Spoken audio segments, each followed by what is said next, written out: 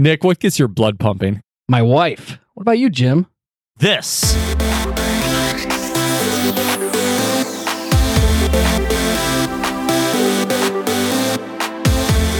If the sound of a machine tool removing metal gets your blood pumping, then you are Metalworking Nation. This is Making Chips, where we talk all things metalworking, engineering and design, production and tooling combined with business best practices, technology, marketing, news, and new media for manufacturing professionals. Here are your hosts. Let's make some chips. Hello, Metalworking Nation. Welcome to Making Chips. My name is Jason Zenger, and I will be your host today. And I'm joined by my two co-hosts, Jim Carr and Nick Gollner. How you guys doing Microwave today? Popcorn Nick Gollner, like you introduced Yeah, that was me only on the one time. You got to think of something new now. I can't just be Nick. Well, I was going to introduce you as the gamer. I guess you're the biggest gamer out of the three of us. I'm very pumped right now. There you go. Yeah, we've got a gamer as a guest. Yeah, we do. We're going to talk about the convergence of gaming, programming, and the world of a machinist. Yeah. So I'm really looking forward to this. Jason, thank you for making an episode for me, the nerdy gamer of the three of us. Yeah. Are you a big gamer, Nick? I was a really big gamer, and then I quit for 6 years, and I just relapsed. Yeah. Oh, did you? Oh, yeah. Yeah. I'm starting to play again. My Nice. brother's got me into it. I have one game that I play. Do you know what it is? I've talked about it before on the show. Dance Revolution. Just Dance. There you go. Which You would. That is really funny, man. I do with my family. It's a good excuse to be able to dance with my wife because she gets my blood pumping too. There you go. I like it's it. fun, and kids enjoy it, and it's a good time. So I want to hear back from you guys in about 30 years and see if your wife's still making your blood pump.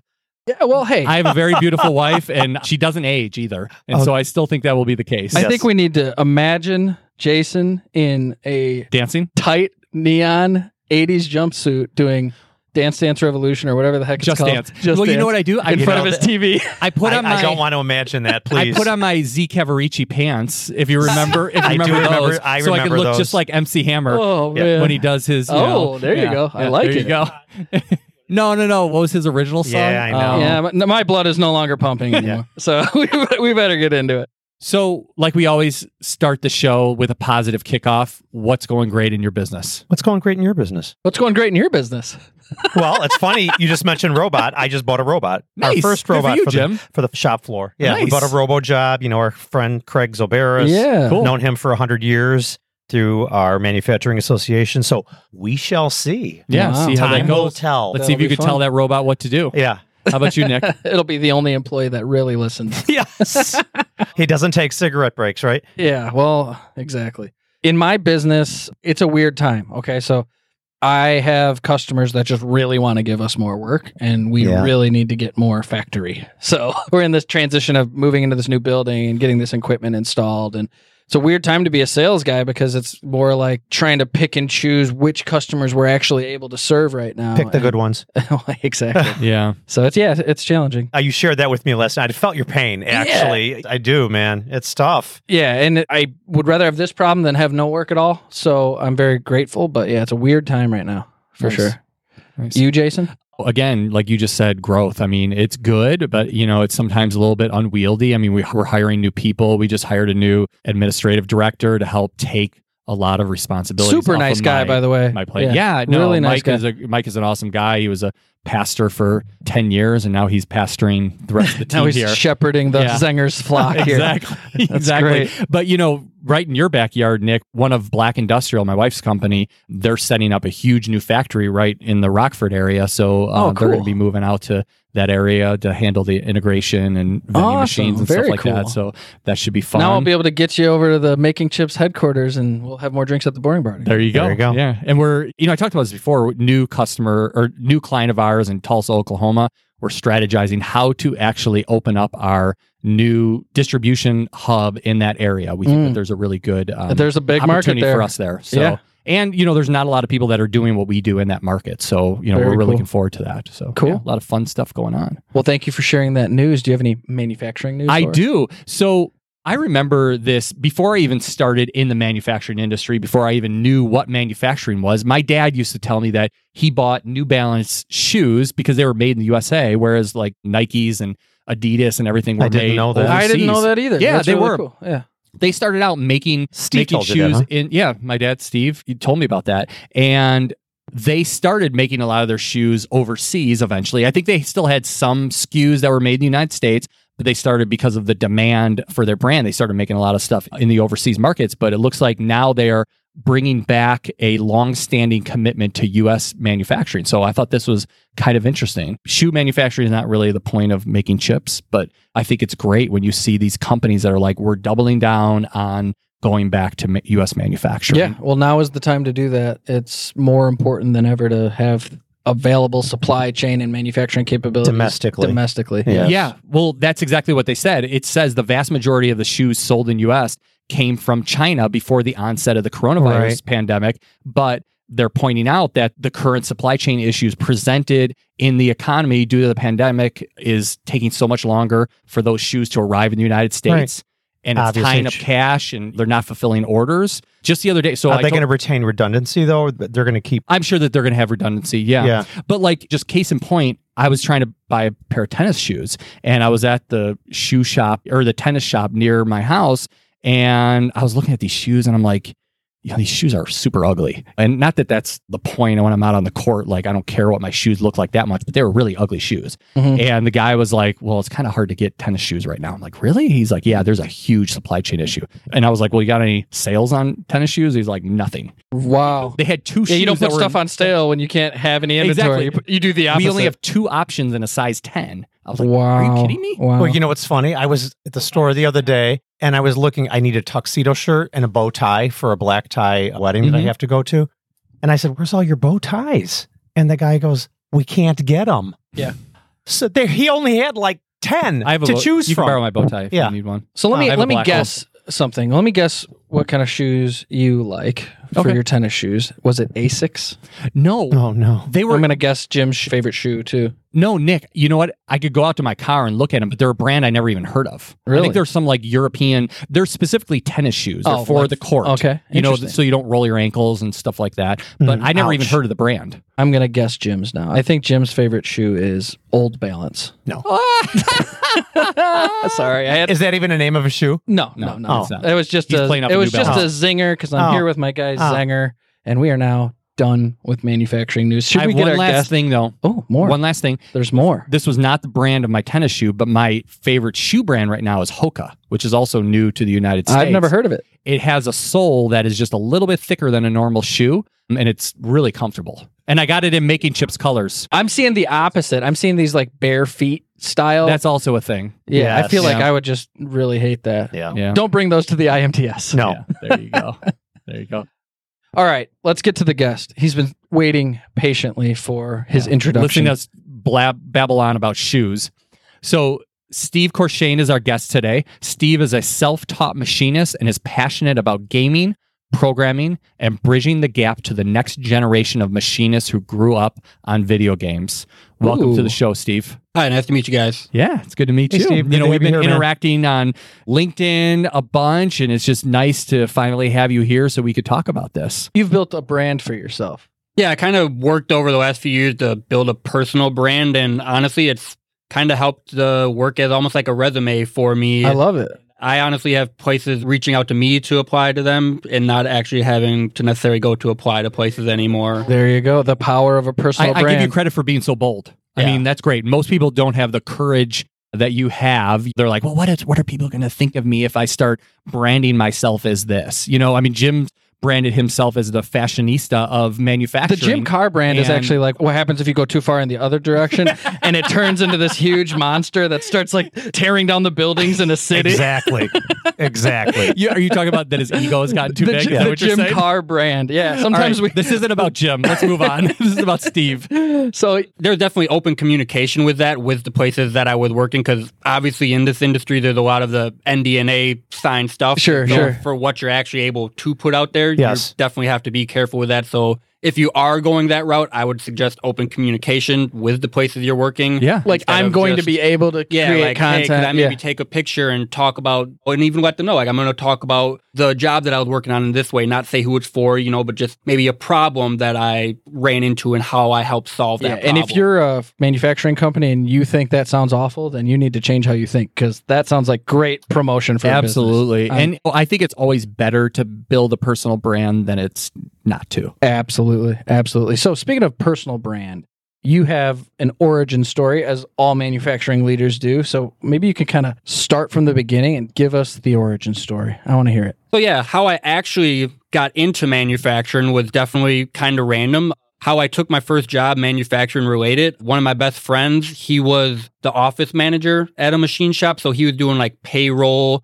kind of just office work, calling customers, that type of stuff, not actually in a manufacturing position. Mm-hmm. But this friend had actually got me like 8 out of my 10 jobs throughout my life. So literally, I was working at a gas station with him.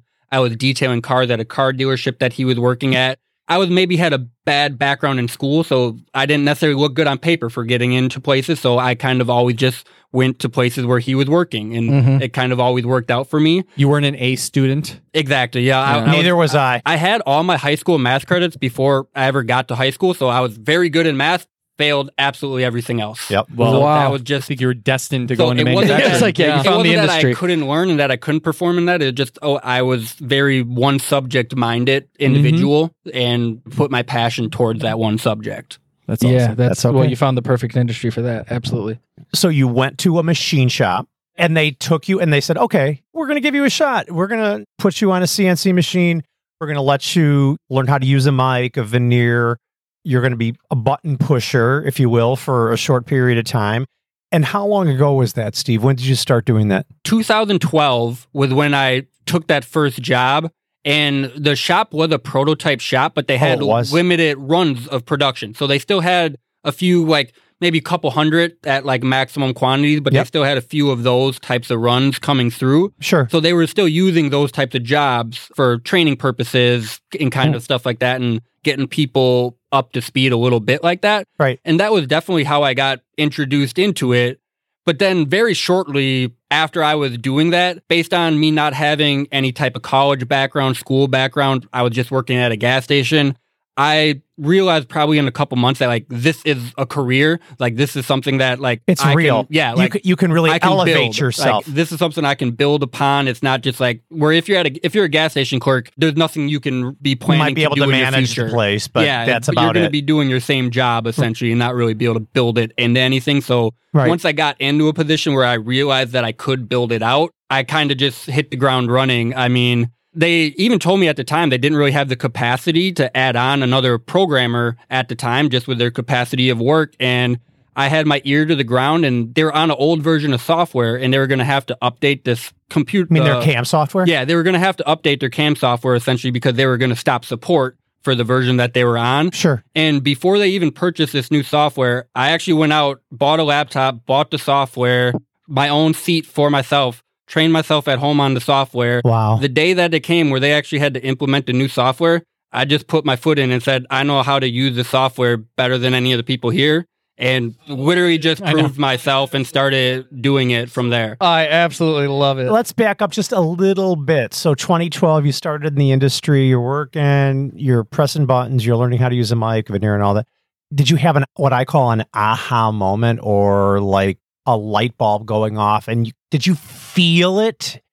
You know what I mean? Because I think that you get that emotion that you're like, dang, I'm in the pocket. I'm in the right seat. Yeah, so tell me about that. The very first thing that I did, like design related, before I was actually on the computer myself doing it. So before I had that skill set, I already had an idea that I wanted to build an aluminum phone case for my iPhone. So essentially like an aluminum shell. Oh, cool. Essentially, I knew how to do all the measurements at this point with my calipers. So essentially, I reverse engineered my phone, got some measurements of thickness and everything like that. Yeah. I worked with somebody through this process, kind of like, I got all my design, and then they showed me holding my hand a little bit through it or whatever. But then I eventually ended up making it. I had one. I sold actually a couple of them to this one. I had my phone. The design? Yeah. Well, not even the design. I actually just sold a couple of models to this. It was a guy where I was in like a phone repair shop, and he just seen my case and was like, can I buy some of those? And just because he's seen it on my phone, and I ended up making like 30 for the guy, nice, like randomly. And this was very like within my first year of like walking into a place. So that's awesome. Yeah, I mean, Steve, I got to hand it to you for just having that drive to say, I'm going to do these things myself. I'm going to figure these things out myself, and just jumping in there and do it. I think that's awesome. He's passionate. Yeah, about he's got it. the passion. So if there's any other Steve type people listening, please call me. We could use about 20 of them at our shop. Yes. We're always looking for good people.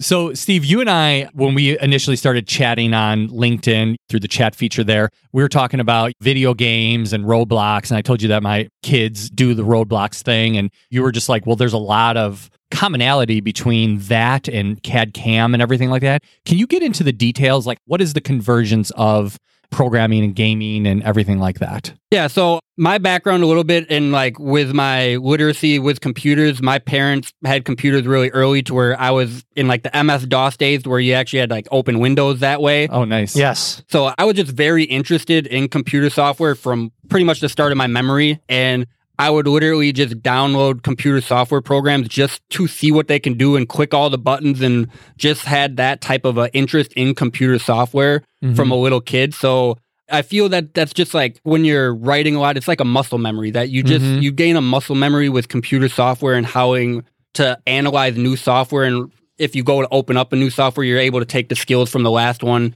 and apply it to learning that software very quickly. And then, long story short, you get into manufacturing and realize that computer software is tied to every single part of it, whether it's CMMs and knowing how to use that software for stuff. Nowadays, too, like 3D printing and additive, that's all computer software. I mean, I've even gone to like the idea of like me learning from YouTube. Even websites, if you think about it, they're web-based computer software programs. They're still computer software programs that you're utilizing for learning and stuff like that. So almost everything that I touch related to manufacturing is somehow connected to a computer program nowadays, where it might not have been that way generations ago. And I respect that and understand that, but I've just come to realize that everything is starting to go the route of being somewhat tied to computer software. Oh, everything is. Absolutely. Our businesses are run in that capacity. Supply chain is a big deal right now. Oh my God, it's awful. It's hard to get parts. It's hard to get machines. What is going on in your world right now with supply chain, Jim? Well, a supply chain, I can get cutting tools, thank God, from Zangers, but I'm having a really hard time getting materials. That seems to be like a huge problem right now. Well, quite frankly, in the 41 years in business, I've never seen it so crazy. But it's about 3 times longer than it used to be right now to get material. You know, I think our partner Xometry has a solution for that, don't they? Absolutely. And I was going to get to that, Jason. I just got an email the other day from somebody that I know at Xometry, and they're promoting their new supplies partnership that they have. And they are offering people like myself that own machine shops, you can buy your raw material. Let's say you've got $100,000 in aluminum that you need to buy. You can buy it from Xometry. They will hold it for you at that cost. And then all I got to do is call and say, hey, man, can you ship 25% of that to me? And then it sits on my floor. And then I have 90 days, same as cash, to pay for that. So I'm pulling my inventory from Xometry. It's not scattered all over the shop floor. It sounds like an awesome thing. It's basically like a Kanban system. What is a Kanban? I've heard that many, many times. You just described it. Is that exactly what it is? Instead of you being stuck with all the inventory right now, you trigger the shipment when you need it. Well, it sounds like a fantastic idea. I know I've talked to Ryan about it already. We're ready to call Xometry next week and give them an order, or at least get an RFQ for some big aluminum orders we have coming up. And as a matter of fact, you, the Metalworking Nation, can try too. And Jason, what's that landing page number? So you go to Xometry, xometry.com/making chips, and you get 10% off. Sounds great. Awesome. What's easier to program? The software, gaming, or is it a CNC machine? I mean, me personally, I'm definitely considering myself a CAM programmer because I like the idea of building. I think of like building geometrical shapes in my head and stuff. Like that's a lot of big part of manufacturing related programs. So my mind works very geometrically. So I think that's why I'm able to concept. I don't think I could necessarily program like a website with a lot of that, you're not necessarily, that's a lot of language and different stuff where you're not necessarily thinking of geometries and just math related stuff. But when it's specific to that, I feel like my mindset is able to kind of go above in the program. Yeah. So there's more of a tangibility to what you want to, program, like that kind of mechanical engineering mindset. So, Jason, did you mention Roblox? Did you mention that your kids play Roblox? Yeah. So he was talking to me prior to the recording on how there's this interface between Roblox and machining. Oh, I want to hear this. Yeah, so tell us that again. That was great. Yeah, so essentially Roblox, it's a game that's like more popular among really young kids. Well, tell us what Roblox is, first of all. So it's a very open-ended game. It's almost kind of hard to explain conceptually, but... What platform do you play it on? On PC. So it actually is, Roblox is cross-platform. So you can make your world and play it on a mobile phone, go play it on any type of platform. Okay. Where I got big into Roblox in my demographic was the world editor and actually creating the worlds within Roblox that people can then enter. And the software for editing these worlds is essentially a clone of the CAD CAM software that we use in our industry, where you just take out CAM, the CAD, computer-aided design. You're using computer-aided design software to build these worlds within Roblox. 100%, yes. All of the buttons and all of what you're doing within these, you're taking actual like STL models, you're loading them in, you're translating them, you're rotating them, you're scaling them, you're putting them on like XYZ planes and stuff like that. And sounds kind of familiar, Steve. Yeah, so a lot of the stuff you're doing, if you're making these worlds within Roblox, you're essentially training yourself for the CAD CAM industry. Is that kind of like Minecraft too? A little bit different. Okay. Minecraft, a lot of the building implements are built right into the game structure, where the game editing software and computer software for Roblox is its separate entity other than the game. So they're the world editor and then they're the game, where Minecraft, they kind of combine the two into one. Okay. So you were telling me in Roblox, this world that you edited, you basically made like a clone of your shop, or you definitely could make a one-to-one replica clone of your shop if you want to, but I just like with machine tools and everything. Yeah, so I have an open world right now where you can go to like the Haas website and actually download CAD models of Haas machines. Yes, where you have STL model. Yep. And going further into it, you can go into this Blender software, which allows you to actually like paint models, and you can download image files, which allow you to essentially like a car wrap. You can put like a car wrap onto the Haas machine, so it's actually painted and colored in your world, just like a car wrap. So you can load a Haas machine into your world, line them all up, actually load the models that you're manufacturing, their STL models, put them within the world and showcase them within your shop, and actually create like essentially a virtual shop. And you could have your whole part catalog visually able to somebody if you wanted to within the virtual world.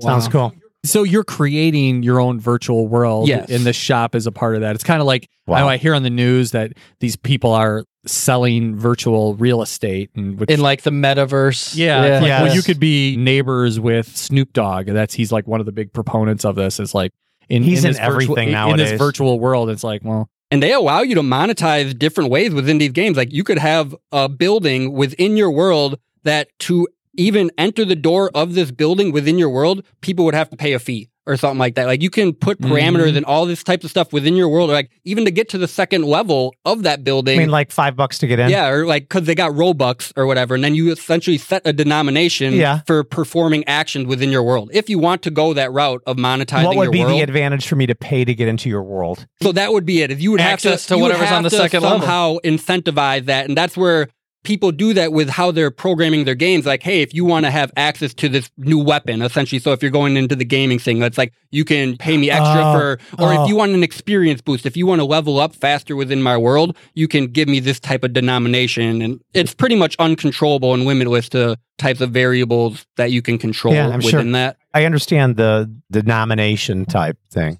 I'm just trying to envision the practicality of it outside of the gaming world, because like I can understand this whole notion of leveling up, but like somebody from my perspective, I'm like, well, I don't even want to be a part of a virtual world. It's just not for me personally. Sure. Me too. I think that seems a little odd to be in a fake world when you could just try to live better in your real world. Sounds pretty cool. Yeah, but for some people like, Jim and Steve, maybe they do want to be a part of it. But could you create like a virtual world where you're getting admission into like your training facility for training programmers or something like that? Yeah, exactly. Wow. I think a big advantage is not monetizing it and essentially keeping it open and free as much as possible. Like, because I feel like the strength of the platform isn't an awareness thing. It's creating awareness to what you're doing. Like, obviously, people that are just building games on there, they're trying to monetize those games. But if you're using it as an outlet to essentially create like a virtual showcase for what you're doing, you can do that and make it completely free to people to access that.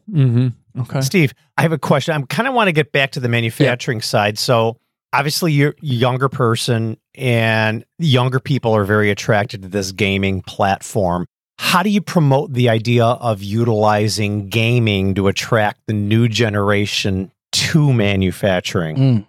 Yeah, and that's something I'm figuring out myself as I go also. And they're all living vicariously through your experiences. A big part of what got me going into it, like a high score gaming mentality, because a lot of manufacturing is literally where if you do something 1 second faster, that is $1 more. Yes. Exactly. And when you get into the high score gaming mentality of gamers, it's so perfectly where a little fraction of a second doing it better, they're trying to think of every single variable and tool set possible to them to be able to increase that by 1 fraction of a second. Sure. And that type of a mindset in manufacturing of like knowing all of your variables and tools and being able to analyze those all together and be able to like compartmentalize those and be able to like apply those to very small incremental growth is, I feel, very important like in manufacturing. Yeah. So let's connect that to, you said what caused you to really fall in love with this industry is the ability to level up. Like you didn't have a ceiling. You know, if you got started and you kept learning that next skill, you were going to get to the next level and the next level. And we all know, like, when it comes to work and your career, the next level means more compensation, more money, and all that. So give me some ways that you feel someone listening to this, whether they're an employer or an employee, can put some gaming principles into the way that they actually motivate employees or the way that they show their boss what they're doing. Like, if you had your shop, what would you put into place? Even though throughout my career path, I ended up finding a lot of those myself, that was something that I realized down the road later. I was like, if somebody would have lined these up for me, I could have knocked them all out, and I could have been actually goal associated, where a lot of the stuff, it was stuff that I had to find. So to start even giving examples, I guess, so they had probing at the shop that I was working at, literally bought it all, got it all set up, never used it. It sat there. They just decided to never train themselves how to use it, but felt that it was an investment at the time when they bought it. Wow. I literally, by myself on the weekend, through YouTube videos, just put the probe in the machine one day, trained myself how to use it. We started probing ever since then. So it was a skill set that I showed myself. I was like, okay, I'm going to go achieve this skill set to be able to apply it to increase my abilities elsewhere with the other skills that I already have. So it's that whole notion of I'm going to learn how to beat the boss by watching this YouTube video. Yep. I'm thinking to myself, Nick, I'm thinking about like the day-to-day interactions at a business. And it's like, could you have a score up on the big screen? And like at the end of the day, it's like, yeah, we scored 100,000 points today, which is like, say 100,000 in sales or something like that. And everybody gets these many diamonds, which is like, you know, a bonus dollar or something like that. It's like, how do you get that going? It doesn't always have to be money, but or like you buy that next investment in the cafeteria because the company can now afford it because you achieved that thing. So how do you keep putting those programs together to gamify and like always be leveling up? Yeah. And I've actually been considering that stuff myself, even like, and just recently, I mean, I'm kind of at the starting stages of trying to come up with ideas like that and solutions that could actually be implemented and stuff. And it was a conversation that I had with somebody where everyone knows somebody in this industry that's been doing what they've been doing for 30 years, but only has, what I was going to say, that only has really 1 year experience. You know what I'm saying? Like, there's those guys they didn't level up. Only stayed on that one machine for 30 years that say, like, I have 30 years experience doing this. You don't really have 30 years experience. No, because he was pigeonholed into one thing. Yeah, and so it's like, in leveling up in RPGs and gaming, there's a lot of stuff where if you perform a task the first time, you will gain extra experience and extra points towards it, where if you just repeat that task over and over, the leveling up that you get from it dwindles off. So there's like some type of implementation in there where if you're learning a new skill, say it's worth 1,000 points, like, and it took you a month to learn that skill. You perform that skill for 3 months, it's worth 500 points. You perform that skill for an entire year after that, it's only worth 100 points.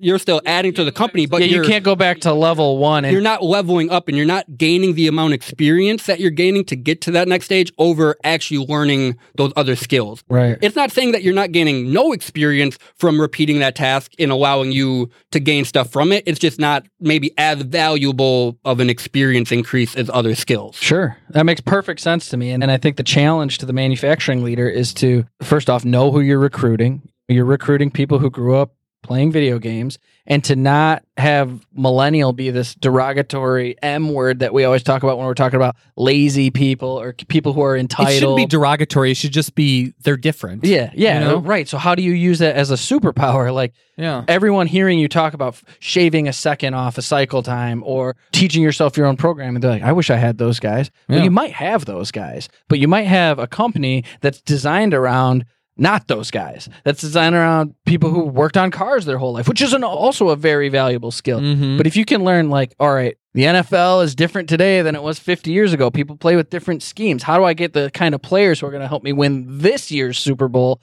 not the 1985 Bears? Yes, it's totally different. From Chicago. So I really love what you're talking about. No, I was born in 87. So I've never seen the Bears win a Super Bowl. But yeah, I mean, it's like, how do we, as manufacturing leaders, the word is gamify our business so that our employees aren't hoping to finish work so they can get home and start playing that game where they want to level up, but they just can't wait to come back tomorrow. I feel like if we had the right data inputs, we could almost create like kind of this consultative business based on how to gamify your shop. And there's a lot of shops out there that it could be transformative for them. Before I even got into manufacturing, I studied Art of War a lot, and just the idea of how Art of War is used to teach business. And even though Art of War was created for warfare, and how they have took the trainings from it and applied it to business. And I feel like that's the kind of same thing where gamification is reaching with business, where they're taking a lot of the things and skills and assets of gaming and now applying those into like a business sense in the same way as Art of War. Well, we were just talking about what was the game of World of Warcraft 3 that you play. Yep. And I play this real-time strategy game that's very similar called StarCraft. And you have to accumulate resources, raw materials, and you have to build production facilities, and you have to make units and manage inventory. And really, like, if you're good at the game, it's because you're good at lean manufacturing. You're good at one-piece flow. You're good at not carrying too much cash and also not carrying too much debt. So it's like, when you play games like that, and then you go into the workforce and you go into manufacturing, and people are starting to teach you things that are totally aligned with the things that make you good at video games, you're going to learn it so much quicker than people who don't. It's visual, right? Yeah, absolutely. It's visual. Absolutely. So, Steve, who is the CNC Samurai? And what is the CNC Dojo? Okay. And what do those things mean? So CNC Samurai, being a gamer, I mean, there's a term called gamer tag. So you kind of always wanted a handle or some type of name to be recognized by. I mean, I had different ones throughout my life, but eventually I was doing CNC stuff long enough. Samurai's kind of like, I've always been big into Japanese culture. I've been to Tokyo and stuff like that. Oh, cool. Was a black belt in karate. So just always was into Japanese culture and into that samurai kind of thing. And just the idea of there's always honor behind a samurai, that part of it. And CNC is, well, we know what that is. And then samurais cut stuff, and I cut metal with CNC. So it kind of worked together with there, and I kind of ran with it. And then CNC Dojo is, I created an LLC to be able to, kind of on my personal brand, to be able to do stuff myself away from the places I'm working in. Just to like, felt like an obligation to give back in an educational sense to the community. Simply coming from a background of failing everything in school and kind of being one of those kids that told you're going to flip burgers and not do anything. And now I'm literally making parts for NASA and defense contracted companies and having them respect me. So coming from that, I definitely I'm out there to show people the different ways of learning too. Nice. So they call that a tag? Yeah, a gamer like tag. A gamer like tag, yours is microwave popcorn, Nick. Yeah, no, I have a new one, So, Steve, tell me what you're doing right now. You're obviously working in a machine shop. You're on a machine. You're doing programming, I would assume. Oh, yeah. So it's essentially like prototyping, where essentially I'm taking a part from start to finish, where I just receive a print or a model. Yep. And then it's all the tool ordering, any fixturing, designing, any fixturing making is all almost fully independently from there. So essentially, even though a full-time employee, it was essentially contract machining almost in the level that I was working independently. Got it. So I'm an old school machine shop owner. How did you convince I'm sure the old school mentality at your shop that you need to get a chance. They need to let go. They need to give Steve a chance to take the reins and just move on. Tell me how that went. Yeah, so it was definitely a mix of stuff. The owner of the shop where I started, he was an old R&D guy at Lockheed Martin, so very high end on the types of work that he was working on and kind of very military style, I bet. Yeah, very set in his ways because of that also. So I used different tools where some of it was just old school research with text and reading and being able to present those in front of him and say like, here, this is the amount of research I've actually gone and did tonight, completely on my free time, not on paid shop time. Of course. Like, this is why I'm bringing this up to you because I care about this. And then even one of the times, it was as simple as squaring up 2 pieces of material and deburring them. The shop owner said, I can do this faster manually than you can do it with the CNC programming. Long story short, I blew them out of the water because I have saved features and everything like that where I just touched my geometry and had my program written in 2 seconds. And you don't deburr outside of the machine anymore. Yeah, exactly. You definitely are doing it inside the machine. Since that competition, that was definitely what so you had competition with him I had a direct competition where the shop watched it, where the shop stopped and the owner challenged me. Talk about gaming. Yeah, so exactly. I wasn't threatened at all. I was like, okay, no. Because you knew you could do it. I was confident in my ways of doing it. So that definitely opened the door for being able to have more conversations with him later. So sometimes you just got to prove your abilities at a certain point. If you're not able to do that, why is anyone going to listen to you? Exactly. So like that's definitely part of it. So once you get there, then it is having the confidence to know that you're going to have to be pushing back against somebody. And that, like, if you're confident in what you believe, you have to keep pushing for it and also know when to stop. Like, if you're not the owner of the shop, if it's an investment that they need to make, he's going to be the one that loses from it. So it's like, you got to know when to not push back also because it's not your money that is getting lost if you're just an employee. Very few employees think like that, let me tell you, for sure. Yeah, absolutely. I'm impressed, man. Yeah, it's kind of funny, Steve. So one of my oldest son, he's really good at math like you are. He's also into karate, and he's an orange belt now. He's not a black belt like you, but I've definitely seen how his participation in karate has given him a lot more confidence over the last year that he's been doing that. Is that where some of that confidence has come from? Oh, yeah, I'm definitely sure that was part of it. I mean, I was big into the sparring scene of like karate, so just the combat sports of it. Sparring. Yeah. I'd say the same for wrestling. Like, just knowing, if I get attacked, I'm going to be able to handle myself pretty good, Right. That helps. Yep. With confidence. Yeah. But I think we should probably wrap this up. And I just want to say, like, one takeaway for me is when you're talking about consulting, you could teach someone how to run a machine. I think the kind of consulting you could do is to the manufacturing leader to teach them how to not only attract people like you, but how to motivate people like you and how to get more out of their shop through the generation that you're in. Mm-hmm. We got a lot of people kind of showing people how to run machine tools. We don't have enough people showing shop owners how to make employees. He can work. inspire. Yes. That's what he can do. Absolutely. Not show. There's a difference. I'm inspired by what we've talked about today. Yeah, absolutely. What about you guys? Any takeaways? No, I think you hit the nail on the head, Nick. I mean, I just love how Steve has really just owned this, and he has taken control of his destiny and said, I'm going to teach myself. I'm going to take my experience outside of manufacturing and apply it here. And now I'm going to use this to inspire the next generation. He's definitely making chips with a little bit of a chip on his shoulder. And I think that's awesome. There you go. Hey, so do you know how we end our shows? If you're not making chips, you're not making money. Bam. Thanks for listening to the Making Chips podcast. Jim and Jason knew that the metalworking nation, the community of world-class makers, needed to commit to a new way of leading to stay ahead of the competition. So, Making Chips was created to fill that void, to give you advice from other manufacturing leaders who can push you to take action. Your manufacturing challenges have a solution, and many of them are at makingchips.com.